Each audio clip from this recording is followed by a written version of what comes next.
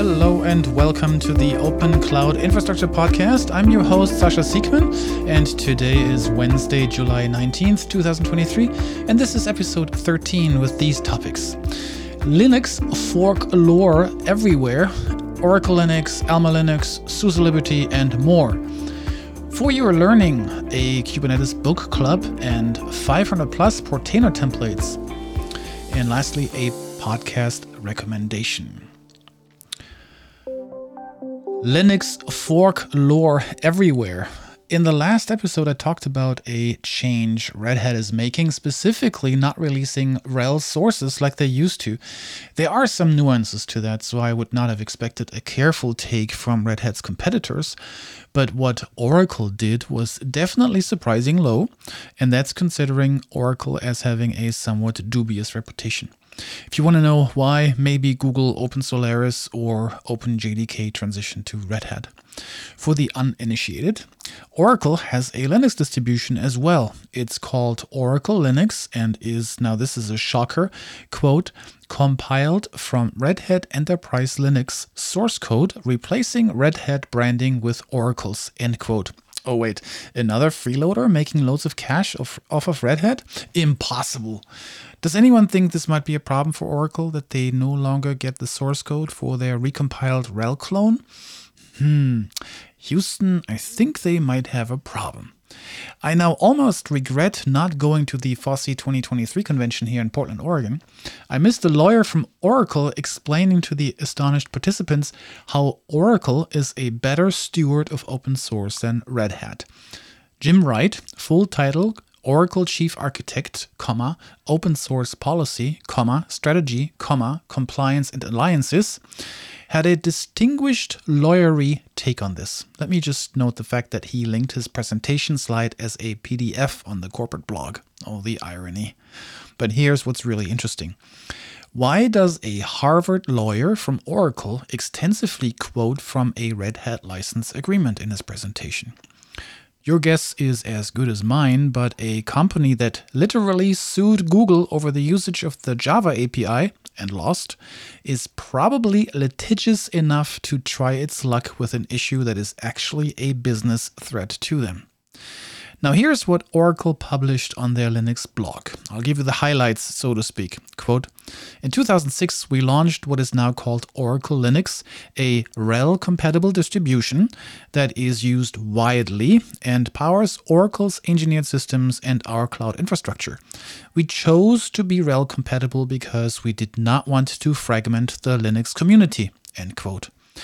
I'm clutching my pearls here. My goodness, how nice of Oracle not to fragment the Linux community and just take the free RHEL sources to save millions in R&D.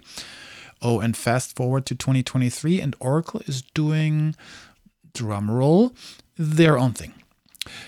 Also, this zinger from the end of the blog post stings a little bit, but it just makes clear that the authors aren't serious with any of this at all, really.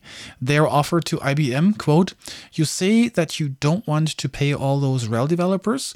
Here is how you can save money. Just pull from us. Become a downstream distributor of Oracle Linux. We will happily take on the burden, end quote. No, I don't think that's going to work for anyone here, but well played, if only for the lulz. Next up in the clown show, Alma Linux. Now we are going back a few years when Red Hat made their last unpopular decision to phase out CentOS 8 rather abruptly. This was indeed a shock move and spawned a number of new Linux distributions. Alma Linux was created by Cloud Linux and set up as a 501c3 with a really interesting membership class structure. Good luck finding out how to become a platinum member and how much that costs. The commercial version of Cloud Linux itself is a parasite using the OpenVZ kernel, and a quick Google check of the legal status of the Virtuoso versus Cloud Linux lawsuit reveals the case was referred to mediation. Next up, Rocky Linux. CentOS co-founder Greg Kurtzer started Rocky Linux as a public benefit corporation in Delaware and offers an alternative to CentOS 8 and RHEL. Both Rocky Linux and Alma Linux took the Red Hat sources, removed the copyright notices, and basically produced a one-for-one copy of RHEL. But we're not done yet. SUSE from Germany announced they are going to fork RHEL as well to get a piece of the action. SUSE Liberty, however, uses a much more modern kernel 5.3.18 than RHEL's ancient-ish 4.18. This one could be interesting, if only from a dependency hell perspective. What this all comes down to is the balkanization of enterprise Linux. Red Hat will continue to grow and do really well in the enterprise sector. The competition has some real issues now with build systems basically broken in the case of Alma Linux. Others may be really worried too. Oracle comes to mind. It's going to be a real interesting rest of the summer to see when the first lawsuits will be filed, all in the name of making sure Linux stays open source. Wink, wink from Oracle. A podcast recommendation. But before we get to that, the Kubernetes Book Club and 500 plus Portainer templates. When I see or hear of a good idea, I make a note in my Apple Notes and drag it out when the time comes. So with this, I present the Kubernetes Book Club hosted at www.santana.dev/book-club. The Kubernetes Book Club is a community group that discusses books about cloud native and follows the CNCF code of conduct, so it should be a nice place. Carlos Santana hosts the book club. He's a cloud solutions architect specializing in containers, Kubernetes, and computer, or Alexa, would you please be quiet? I'm recording a podcast. Sorry for that, folks. So he hosts the, we were at his introduction. He's a cloud solution architect specializing in containers, Kubernetes, and serverless at AWS. Carlos hosts the Kubernetes Book Club and the Kubernetes Office Hours monthly live stream, where he shares news, assets, skills that every cloud engineer should know in his weekly newsletter, by the way. He's also a member of the Kubernetes SIG release and SIG contrib-x, as well as the founder of two open source projects, Apache OpenWhisk and CNCF Knative, for which he's a member of the steering committee. The book club works by self-invitation, so head over to the website, request a calendar invite by filling out a small Google form, and there's also a Slack channel that you can join. Again, the address is www.santana.dev/ that's a /book-club. And also included 500 Portainer templates that you can find in the show notes should you need a lot of Portainer templates to play around with.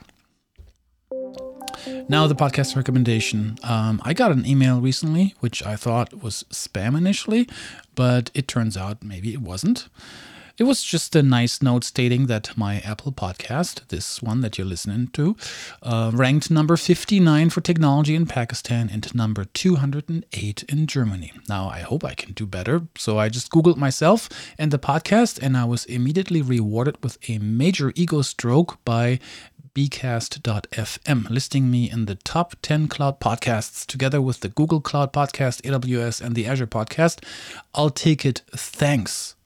But there are so many great podcasts out there, and I listen to a lot of them, so why not call them out when there's great stuff to listen to? So this time I want to recommend something unrelated to the industry. Give a listen to For the Long Run with Jonathan Levitt. He's a runner, cyclist, and podcast host from Boston, Massachusetts. This podcast is exploring the why behind what keeps runners running long, strong, and motivated. Jonathan is super connected in the field and has some real great conversations with a lot of people that he is friends with. So he runs a podcast format that I wish I could do some of, so why don't you come and be my guest on the show? Listen to episode 34 to listen to his conversation with Kara Goucher.